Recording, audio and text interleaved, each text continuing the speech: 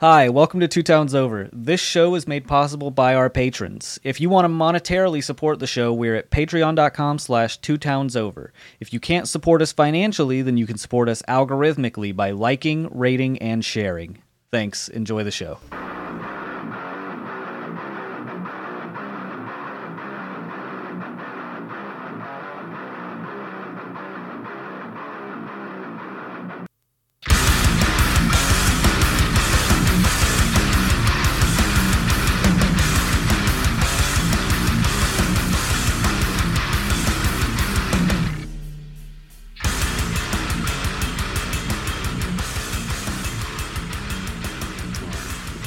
We'll blaze through this. So Josh Oh, good.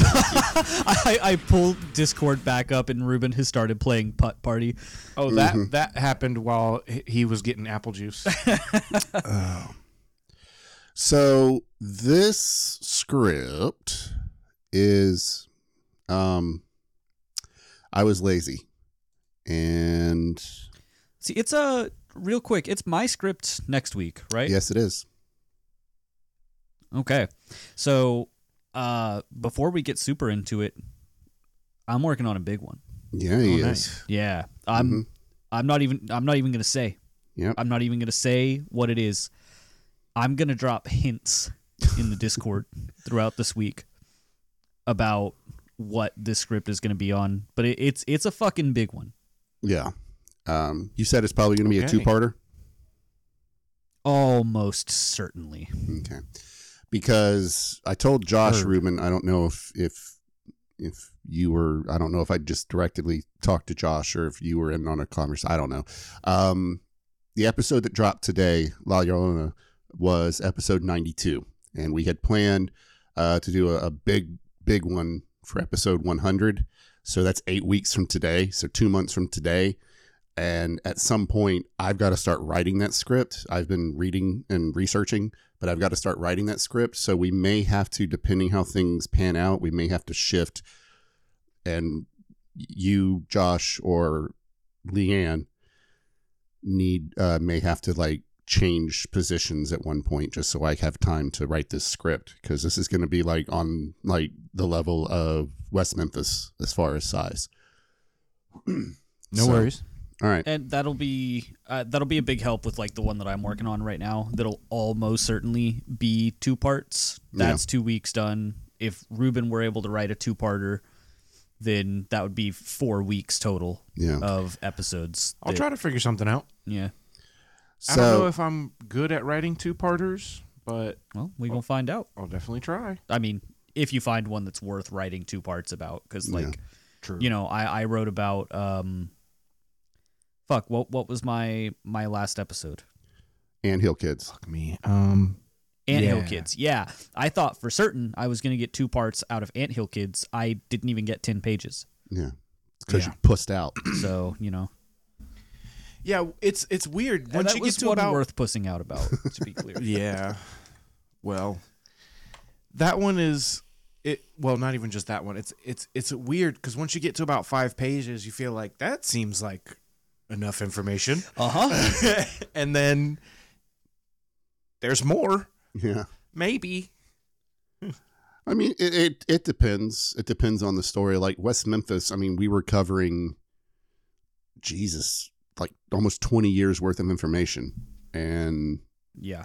it's going to be the same thing with our 100th episode is going to be,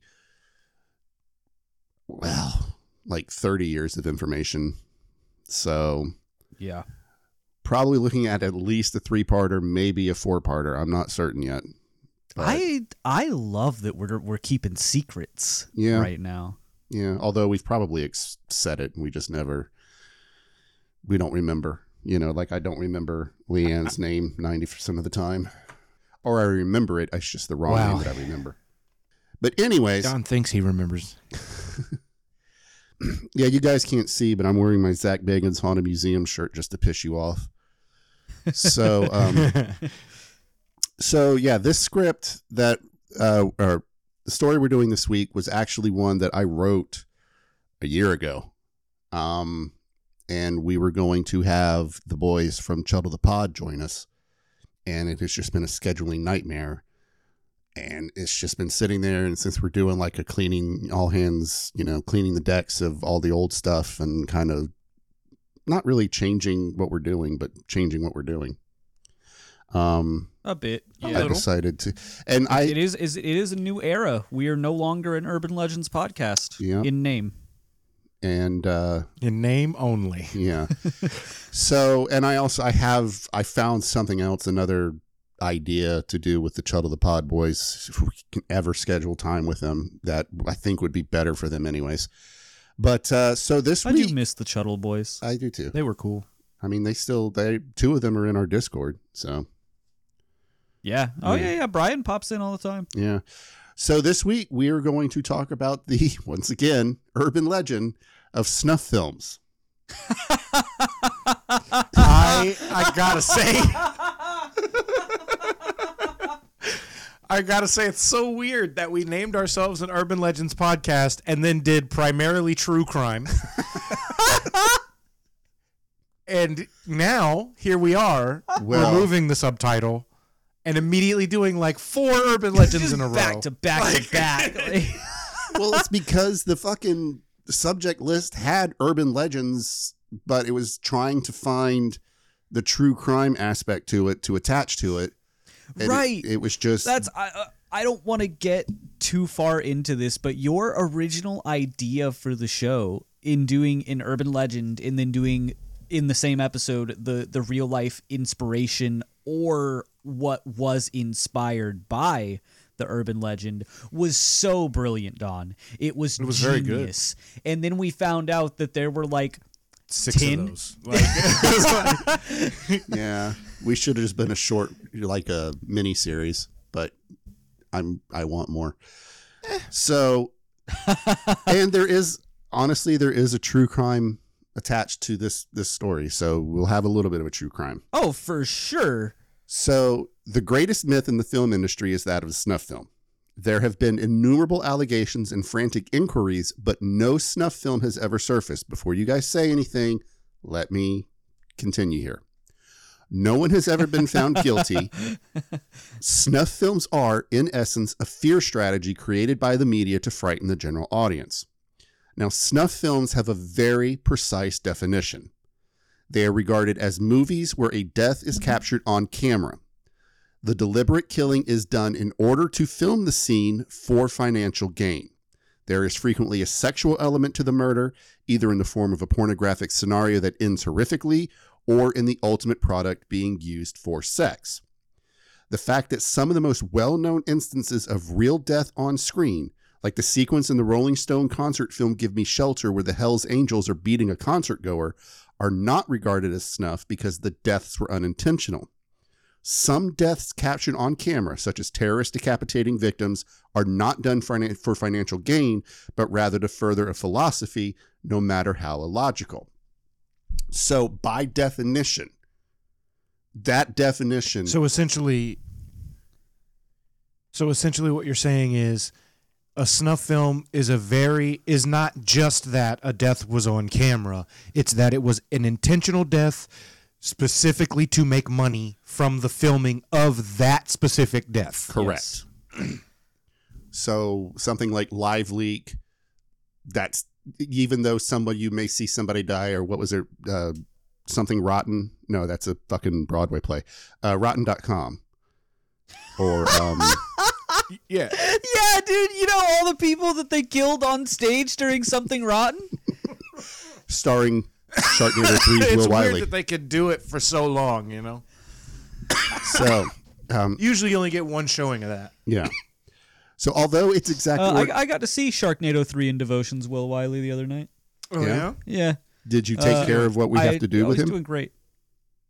No, I did mention it though. Okay. We still have to work a day out. No, I broke my sobriety. Oh yeah? Yeah. It was one of my coworkers' birthday, and so I was like, I'm gonna come out to the bar. I'm gonna have one beer, and I went out to the bar and I had one beer. Yep. And 6 shots of Jameson. Because it turns out I still do what? I said in 6 shots of Jameson. Nope. Nope. I had no other liquor. Mark offered me liquor. I declined it. I did, however, I was a little bad boy, and I did smoke one cigarette, and it was really good. Don't tell the kids that. That's right. So although its exact origins are unknown, Ed Sanders is credited with coining the term snuff in this sense in his 1971 book, The Family, The Story of Charles Manson's Dune Buggy Attack Battalion, which is the greatest fucking title. Amazing name, first of all, Dune Buggy Attack Battalion. That is Ghost Stroke's pre-recording, like, kitchen mixtape. Oh yeah. Doom. Wow, good shit. That sounds like a fucking crazy anime. Yeah, it does. Oh shit, yo, like Speed Racer type animation. Yeah, Speed Racer mixed with like Transformers or something. It would be sick. But no, the only thing I know about snuff films comes from like literally a true crime episode of like the Criminal Minds, maybe. Yeah, where a true crime, a Criminal Minds episode where, like, they were trying to catch someone called the Black Widow, and that was her whole deal, was that she would like snuff films. Yeah, she was making snuff films by inviting people over to fuck them and then kill them on camera, essentially. Sure. So that was about it. Yeah, there was also one of my favorite like reimaginings of snuff films is in Cyberpunk. So in Cyberpunk, they have these things called brain dances, where it's like full dive VR, basically. You are fully there, you feel it, it's fucking Neuralink trademarked into your brain. Yeah. And pain receptors, the whole 9 yards. And so there are groups who will capture somebody and torture and murder them, and then have them hooked up recording a brain dance the whole time, so that then other sickos can experience that. Yeah. Cyberpunk's fucking cool. So there was also a Nicolas Cage movie called 8mm that was about snuff films. What? Yeah. It's called No. Literally, what did you say? I said there was a Nicolas Cage movie called 8mm that was about snuff films. Oh, wait a minute. Is that what you saw? Maybe. He played. What is the plot? He played a detective worry who about was asked to find someone's daughter that went missing, and he discovered that she was killed in a snuff film. And it was like the rest of the movie was him trying to bring down the snuff film makers. I think that might be it. I think that might be the thing I'm thinking of. Well, maybe. I don't know. But yeah, so the phrase snuff. That sounds very familiar, though. Or the phrase snuff film was used to describe a few movies that were purportedly made in the California desert and shot by the Manson family. Manson and his cronies pilfered an NBC news truck filled with filming equipment during the summer of 1969. An unidentified family member stated that they had heard of a snuff film that the gang had made, but they had never seen the movie. And the term stuck even though no snuff videos or proof of their existence were ever discovered. Now, snuff films soon started to include the Manson family as a crucial, if unintentional, component. In short, Charles Manson was a lifelong criminal who recruited roughly 20 young women, as well as a few men, into his cult known as the Family. Yeah, we're doing a little bit background on Charles Manson. We'll do a deep dive, don't worry. Who resided in an abandoned movie ranch during the Summer of Love.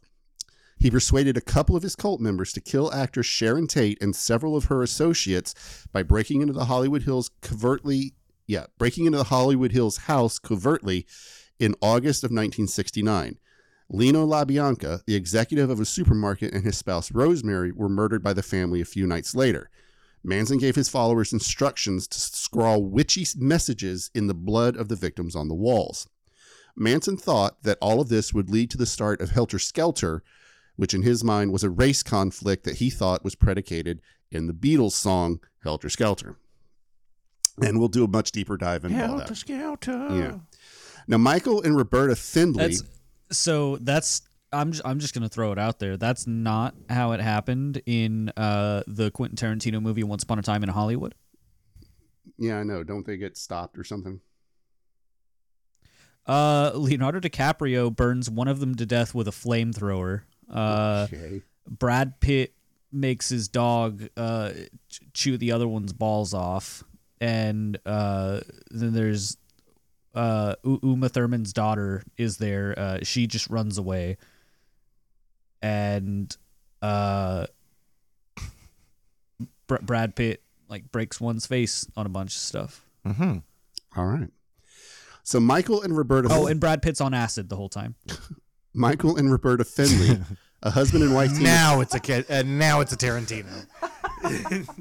So Michael and Roberta Findlay, a husband and wife team of filmmakers, traveled to South America in 1971 to film the movie Slaughter, a hippie cult slasher movie with a Manson theme. Now, years passed before Alan Shackleton, the founder of Monarch Releasing Corporation and a well-known figure in the exploitation cinema industry, came up with the concept for the completely unmemorable and somewhat fictionalized account of the Manson family killings. In the early 1970s, there were rumors that snuff films were being imported into the United States from South America, despite the fact that none of these purported shipments were ever found. Shackleton capitalized on the excitement and added 5 minutes of video at the end of the movie Slaughter. He employed a man by the name of Carter Stevens.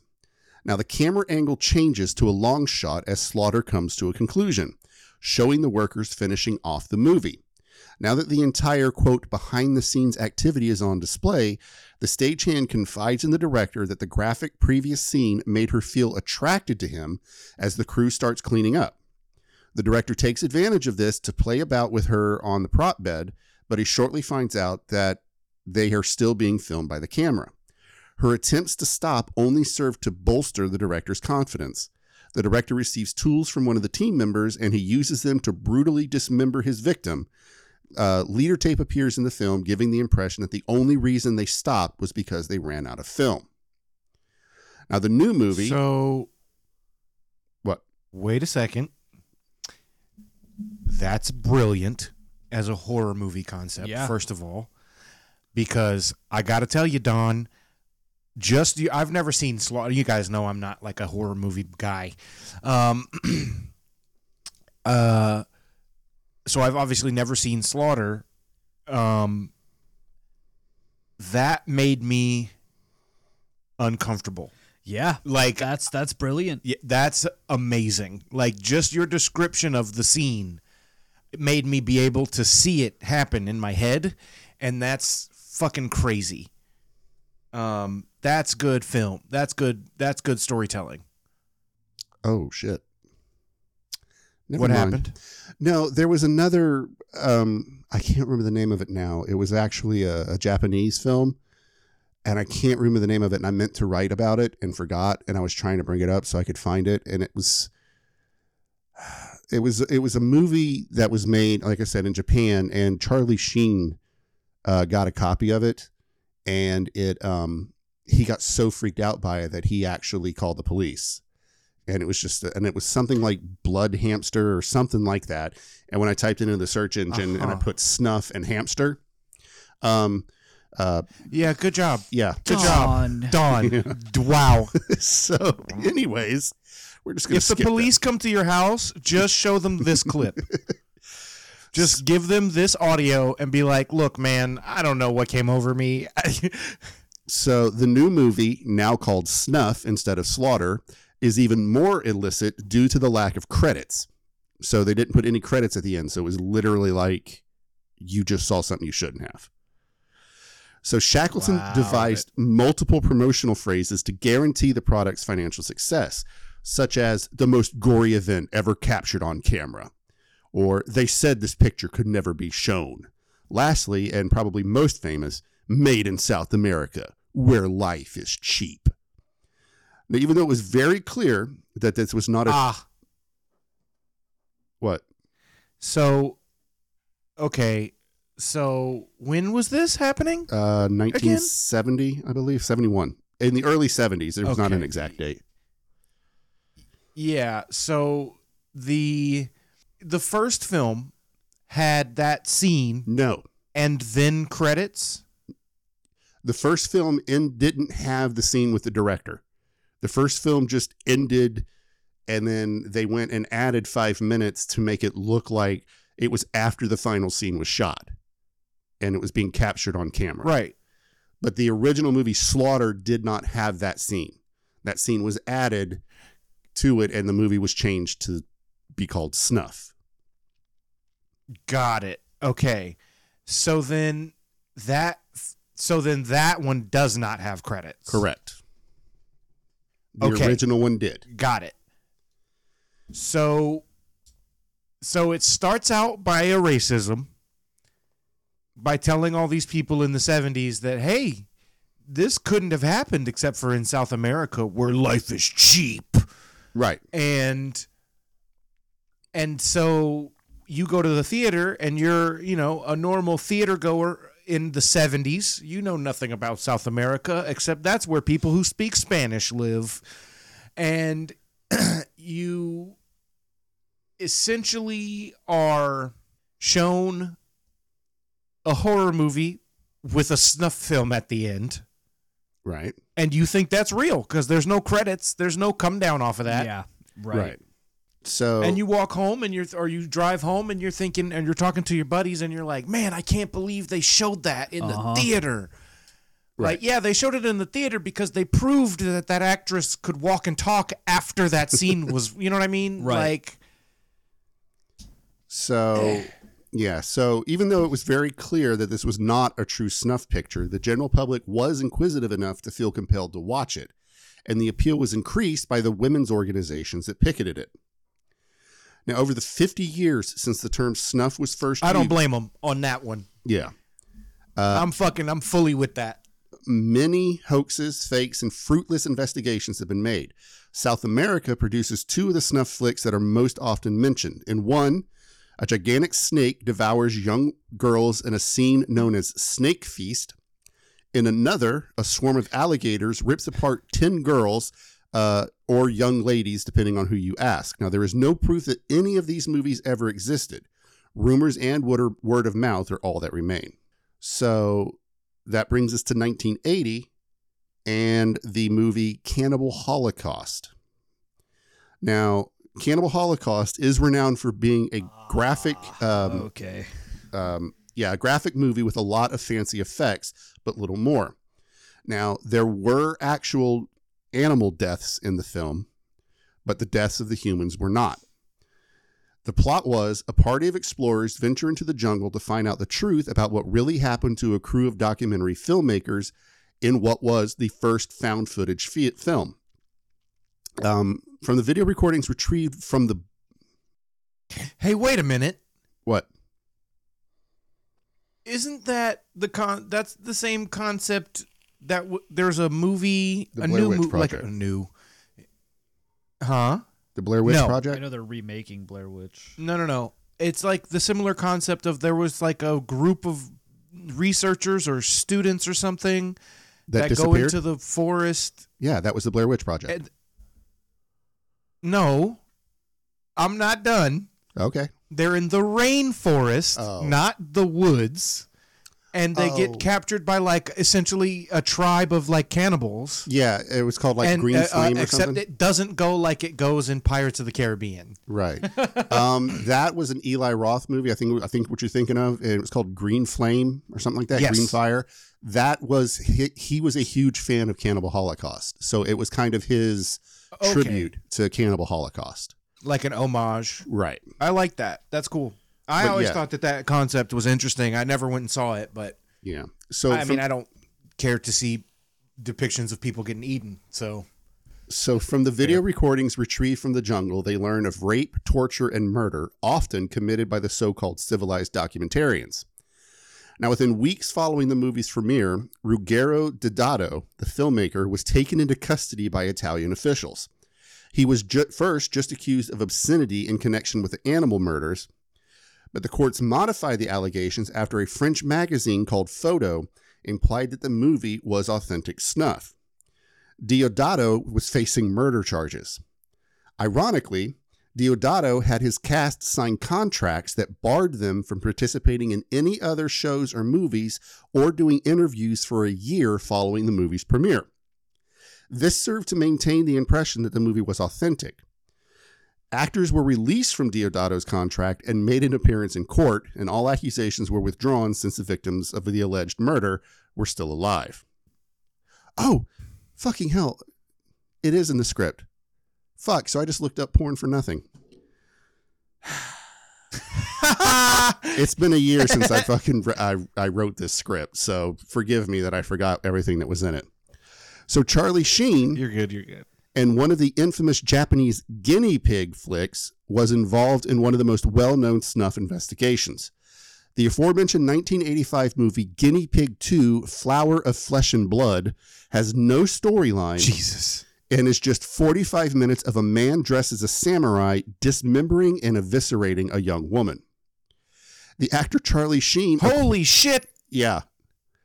The actor Charlie Sheen acquired a copy of the movie in 1991. He handed it over to the FBI because he was so appalled by what he saw and was certain of its veracity. The movie was... Wait a second. When was this? 91. But the movie was made This in makes 85. sense to me because we've talked about it before.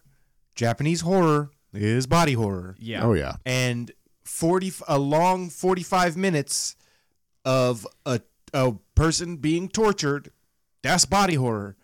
So that makes sense to me. They're also much less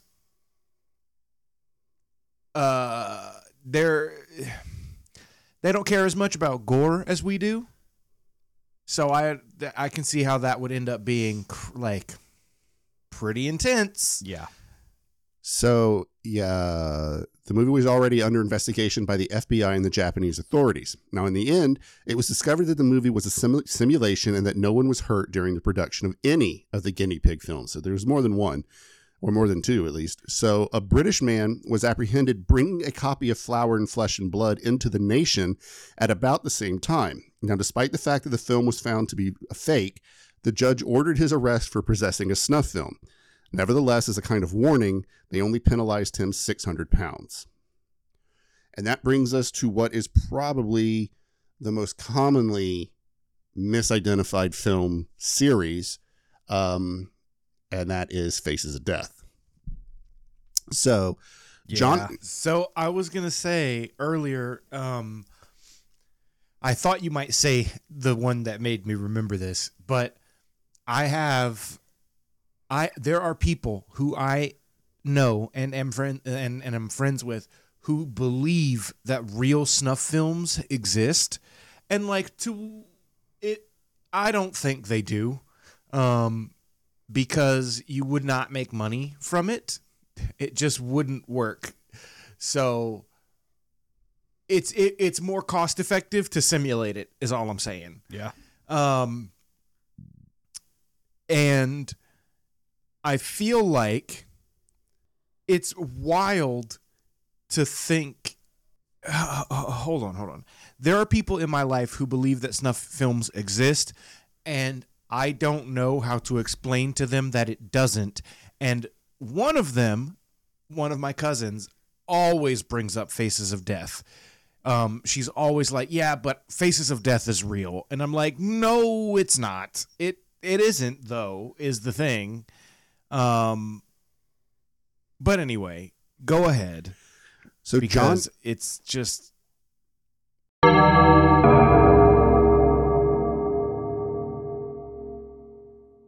This podcast is powered by Podbean Podcast Hosting.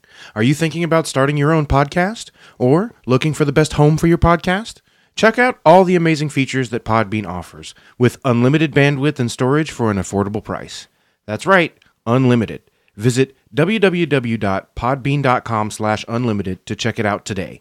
That's podbean.com/unlimited. Yeah. So John Allen Schwartz is the writer and director of the 1978 American Mondo horror film Faces of Death, later re-released as the original Faces of Death, which is credited to him under the pen name Conan Le Solaire and Alan Black, respectively. So the film features actor Michael Carr as pathologist Francis B. Gross, and that's with an umlaut over the O, and is presented in a documentary style. Now, the narrator shows the audience a selection of clips that depict many horrifying ways in which people pass away from various sources. Now, while the majority of the movie is made out of previously released video material showing actual deaths or the aftermath of deaths, some of the most famous scenes were staged for the movie. Now, despite getting mostly bad reviews, Faces of Death was a big hit at the box office, bringing in an estimated $35 million worldwide, and that was in '78. It developed a cult following and was later recognized as an important work of art for the cinema and was the inspiration for multiple sequels, the first of which, Faces of Death 2, came out in 1981. So that's what I'm saying, is that they believe that Faces of Death is real because of those scenes that are like previous footage, like, and because of the way it's presented. But it isn't real. It's a script that they used real footage to tell a story. Right. And we're much more familiar with that style of filmmaking nowadays, but there are people in my life who really still believe in that. Well, the big thing is that it doesn't fit the definition of snuff film that we talked about at the beginning of the episode. Yes.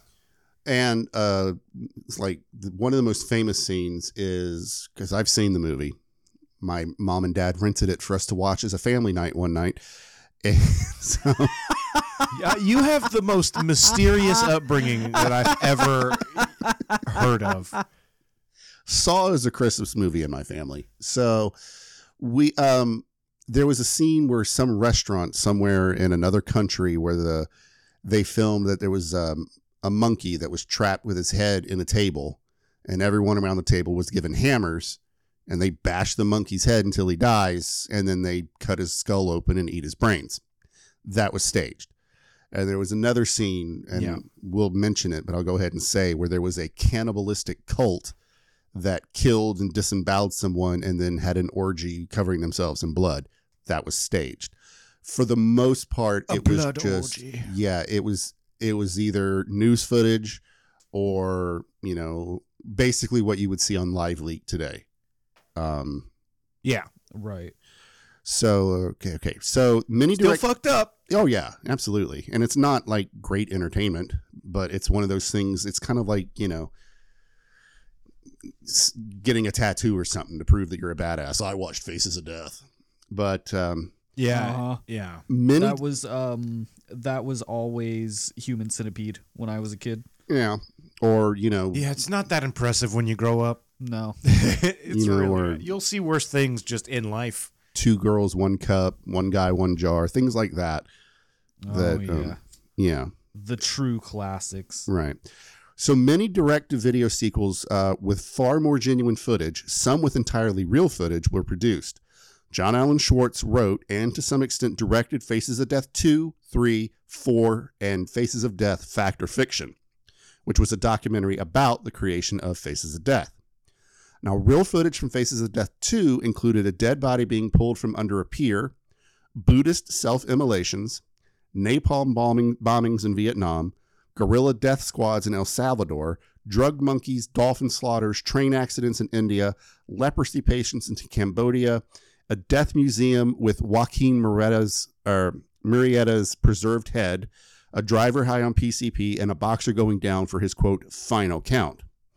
The only non-narrator scene that was staged was a gas station heist that went wrong. And President Ronald Reagan's assassination attempt happened just prior to the film's conclusion and was also shown.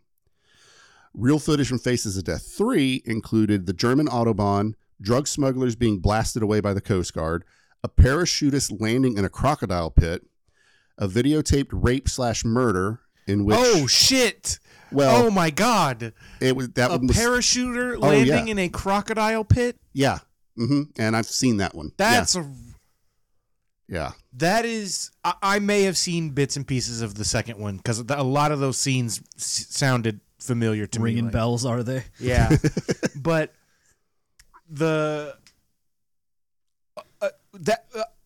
just imagine, you know what I mean? Yeah. Imagine being Coming off of the badass adrenaline rush of your life. Yes. Landing in a fucking crocodile pit. to be a skydiver and jumping out of a plane and then landing in a pit of crocodiles. What a way to go. Yeah, true. What a way to go. And this one, just to show just how fucking metal this dude was, another scene in Faces of Death 3 was a very young Christopher Lee at the very last public execution by guillotine in France. Oh, wow. Yeah. So Faces of Death 5 and 6 are compilation films from the mid-1990s that contain only the best scenes from the first 4 films, no brand new material, and were purposefully distributed in nations where the previous 4 films were outlawed. Now, the actor who played Dr. Gross in the first 3 was replaced by James Schwartz. His brother who played Dr. Louis Flellis in the movie The Worst of Faces of Death, which was released in between episodes 3 and 4 and included excerpts from the first 3 installments. Flellis tells how just the week before, during an operation, he accidentally killed Dr. Gross. Nevertheless, Flellis excuses Dr. Gross's disappearance in Faces of Death 4 by claiming that he committed suicide after becoming insane from seeing so many deaths. Everybody get that? There actually ended up being 8 fucking Faces of Death movies. There were 8? Yes. Jesus Christ. So a shortened version of Anton LaVey's... How? It's news footage. News footage is always out there. So a shortened version of Anton LaVey's 1989 film Death Scenes was also released under the title of The Faces of Death 7. And in the late 1990s, another collection of stock material called Faces of Death Part 7 was made available online.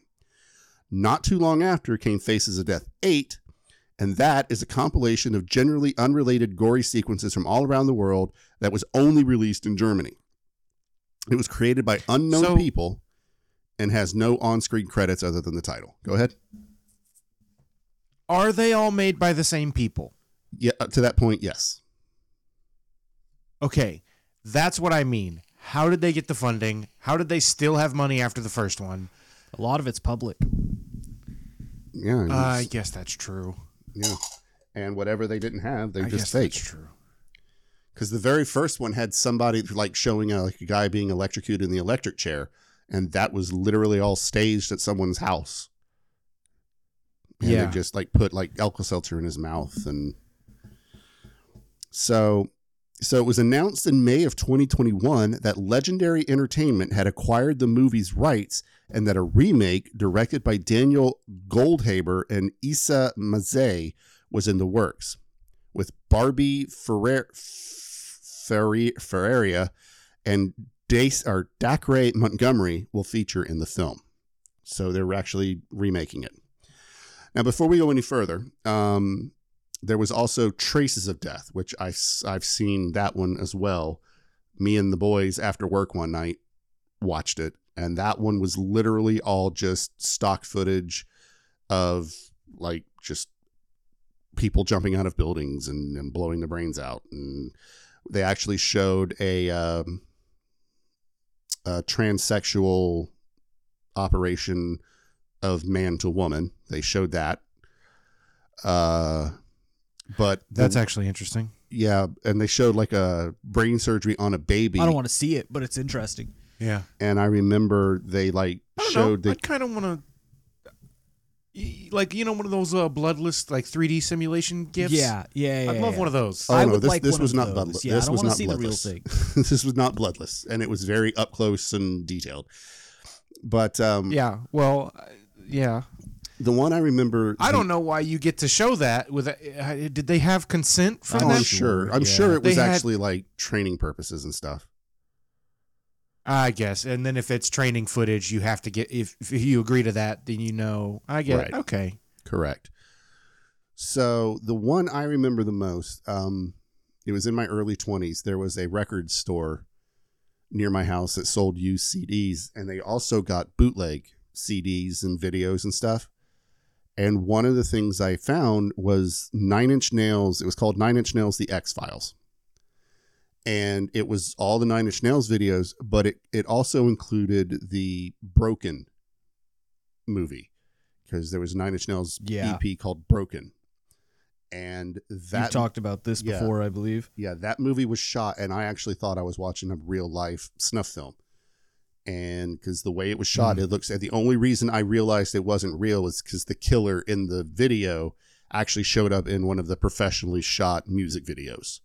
And I was like, oh, okay. Yeah. But it was so graphic and so realistic that it freaked me out for a long time.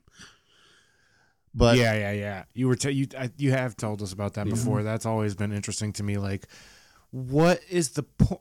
I guess I just don't understand.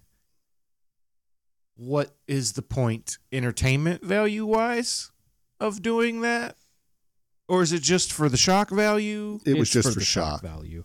At the time, Trent Reznor was one of those, I'm going to shock you. And yeah, so, I got you. So there have been rumors over the years that certain serial killers have produced snuff films. Some, like Otis Toole and Henry Lee Lucas, who both claim to have killed hundreds of people and were only found guilty of killing 6 each, claim to have recorded their crimes on camera. Now, however, both men were compulsive liars, and the tapes were never found. Leonard Lake and Charles Ng, who committed suicide after being apprehended, I wrote that weird. Sorry. Ng was found guilty of 11 murders and may have committed as many as 25 more, recorded themselves abusing and torturing a number of their victims, but never the actual killings. Reporters naturally speculated that since Fred and Rosemary West were well known for making homemade porno films, that Fred murdered himself at the scene, leaving his wife Rosemary convicted of 10 murders, including the death of both her own daughter and Fred's stepdaughter, that perhaps they also produced snuff pictures, but none could ever be located. Now, arguably the video that is... What is the market? The dark web. I guess. Yeah, that's what it's always been assumed, basically, or just rich sickos. Yeah. I guess. I mean, it just doesn't make much sense to me, I guess. Like, as a concept, yeah. Like, if I'm a rich sicko, I'll do it myself. Like, you know what I mean? Rich sickos who don't want to get their own hands dirty. Exactly. I'll pay somebody to do it in front of me. You know what I mean? Yeah, but then there's a paper trail directly back to you. You know what I mean? It's not if I use cash. Drug dealers been doing that for a long time. Yeah, fair. I have been watching Breaking Bad. You're right.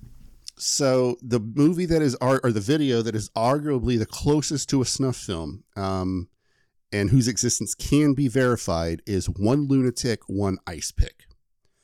The 11-minute...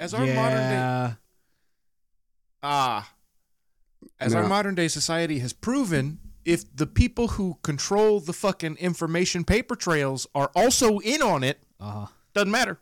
I did forget about this video. What actually excludes this from being... Because there wasn't a monetary motivation? We'll get there. So the 11-minute movie, which was performed by Luca Magnotta, reveals everything but the exact moment of death. Magnotta tried to become famous or infamous for the majority of his life. He worked as an escort, made appearances in pornographic movies, and had numerous reality show auditions. He looked to the internet to discover his popularity after all of this failed. He became well known for his videos of animal abuse. And that's where there's actually a documentary, I think it was on Netflix, called Don't Fuck with the Cats or something like that. Yeah, it's Don't Fuck with Cats. Yeah. I can't watch it. It doesn't actually show it. Oh. Scott watched that. He said it was really bad. It plays the audio, Yeah. and that is why I cannot watch it. So on May 25th... What did he do? What is this happening again? He tortured somebody. Yeah. He would put cats in those kind of vacuum bags, you know what I'm talking about, that you put clothes in and then you attach a vacuum and it sucks all the air out. He would put kittens in that and suck all the air out and suffocate them and videotape it. That's fucked up.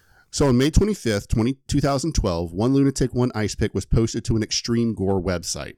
The offender, later identified as student Jun Lin, was shown in the video stabbing, dismembering, decapitating, and sodomizing a dead victim while wearing a purple hoodie. Now, according to reports, the cops discovered a cannibalism-filled extended edit of the film. Now, a number of viewers reported the video to the authorities because they were so uncomfortable with what they were seeing. Ironically, after years of investigating reports that turned out to be snuff hoaxes, the police rejected the complaints. The police didn't know the footage was authentic until corpse parts were sent to regional political parties. After a global manhunt... Jesus! Yeah. Magnotta was apprehended in Germany and returned to Canada through extradition. He is currently receiving a life sentence after being found guilty of first-degree murder and a few other minor offenses. And I think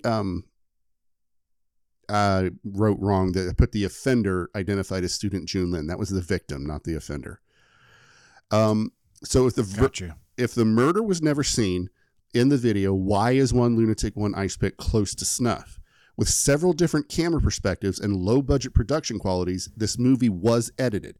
One Lunatic, One Ice Pick even used a title screen in the same New Order song that begins the movie American Psycho, True Faith, during its opening credits. It was offered for likes rather than cash. So in the end, snuff films are ultimately comparable to the Satanic Panic of the 1980s.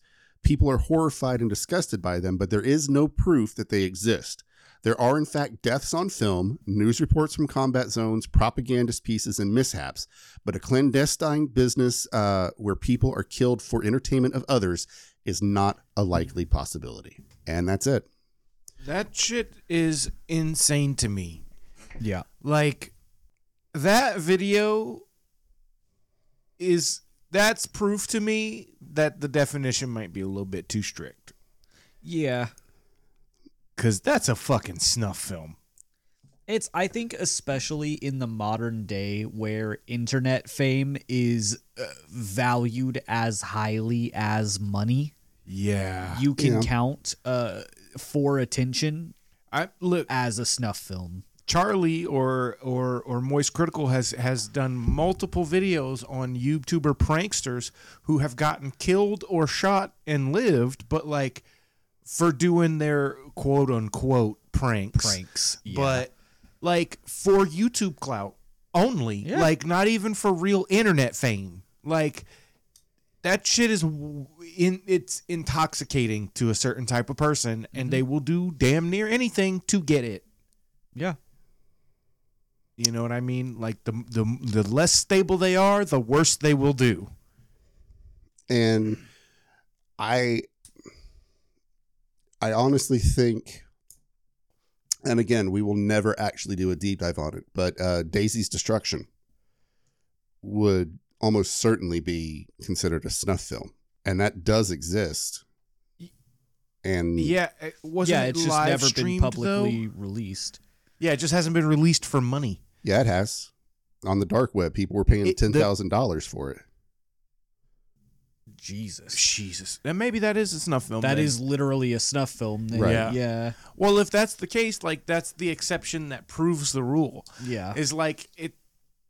That's the one. You know what I mean? And I am certain that there are real snuff films out there. You and I and anybody listening to this podcast will probably never see it. Right. We'll never see one. No. Because, number one, you don't have $10,000 just lying around. And number two, you're not the type of psychotic monster that would pay that $10,000 to see a murder. Even if you know how to use the dark web, you don't know how to get there.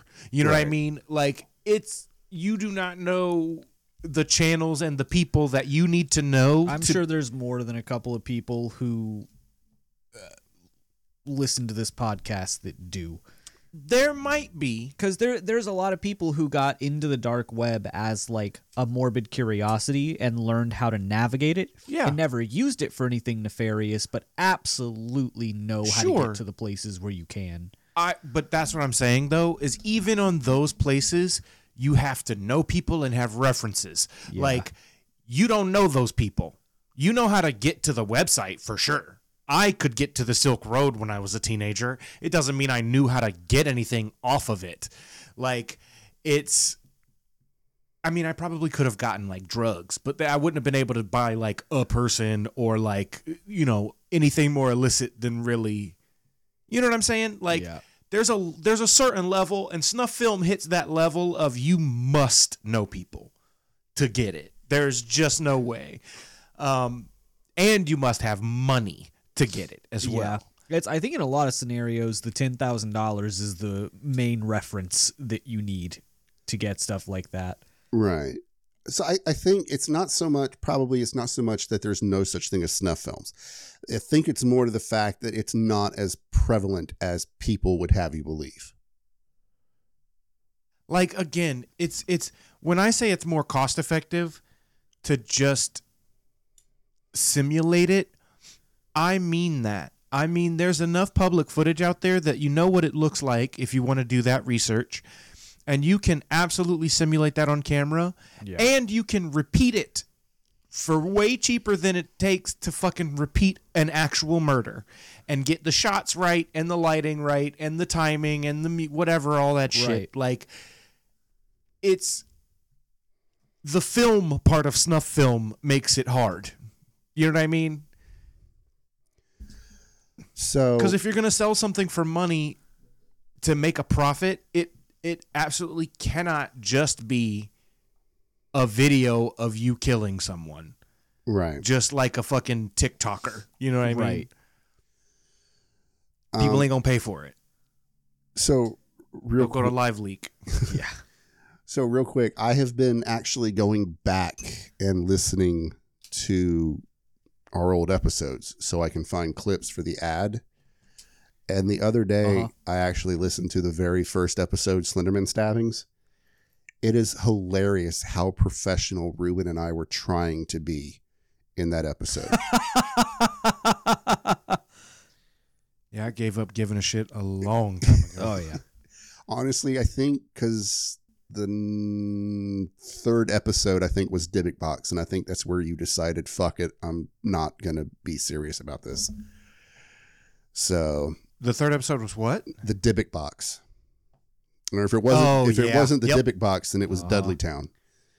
I know one of those two is where you were like, fuck, I'm not taking you seriously anymore. The birth of the Ghost Strokes. Yep. Yep. I'm actually, while I'm doing... back when. Yeah. It was our third deep dive. Because that was back when we were doing 1 week would be a deep dive, the next week would be a Campfire's Tales, before we started doing 2 episodes a week. But so it was our third 2 Towns Over episode, because we also had the hook hand car door. Yeah. Hand. But hand door hook. Hand door hook, car door hook.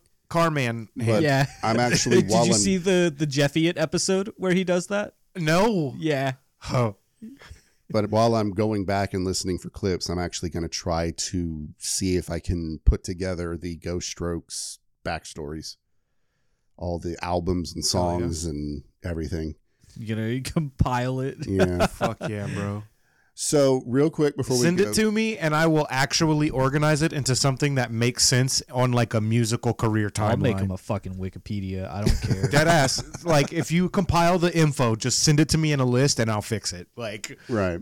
So before we go, I didn't get it wasn't on last week's episode because we had audio issues at the very end that I had to cut. But I do want to remind you that right now we are... For every $20 we get on Patreon, we will do a bonus episode. That means if we get 10 $2 patrons, bonus episode. If we get 4 $5 patrons, bonus episode. If you're already a patron, the factors of 20. Right. Yep. Those ones. Right. Also, what we are going to do is, before I was smart enough to just start getting my research books on Kindle, I was actually buying physical copies of books that are now taking up way too much fucking space in my house. So for everybody who joins Patreon or are already a patron, we haven't figured out the exact date yet, but we will do a raffle of all of the research books that I have, which includes the journals of Carl Tanzler, the book, I forget the name of it now, Eternal Love or whatever, the story of Carl Tanzler and Elena Hoyos, and the Satanic Panic essay book that I used a lot for the Satanic Panic series, which is a really nice, big print book. It's almost a coffee table book. So all of these hard copy books that I have, we will do a raffle for each one. And if you're a patron or you join us, whenever we decide to stop this bonus thing, you'll be entered in the raffle, and I will mail you the books. Some of them have my notes and underlinings and everything in them. And if it's after Ruben and Josh arrive, we'll even autograph them for you. That's where we're. Or if you absolutely would hate them to be autographed, then we just won't do that. Right. It's up to you. Yeah. We'll ask. It's all consensual, baby. So, I think that's all the notes we have. Be prepared next week. It's actually going to be kind of a big episode or two, but we're not going to tell you what it is.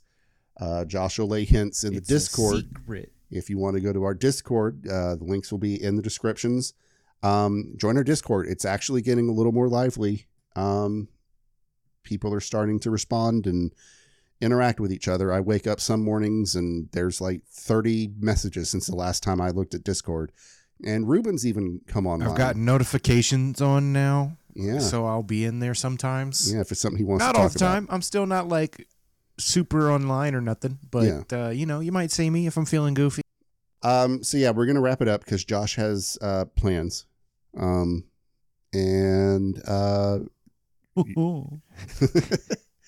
So you know the routine. Fuck cancer. Be good to like yourselves. That one merchant in Hollow Knight.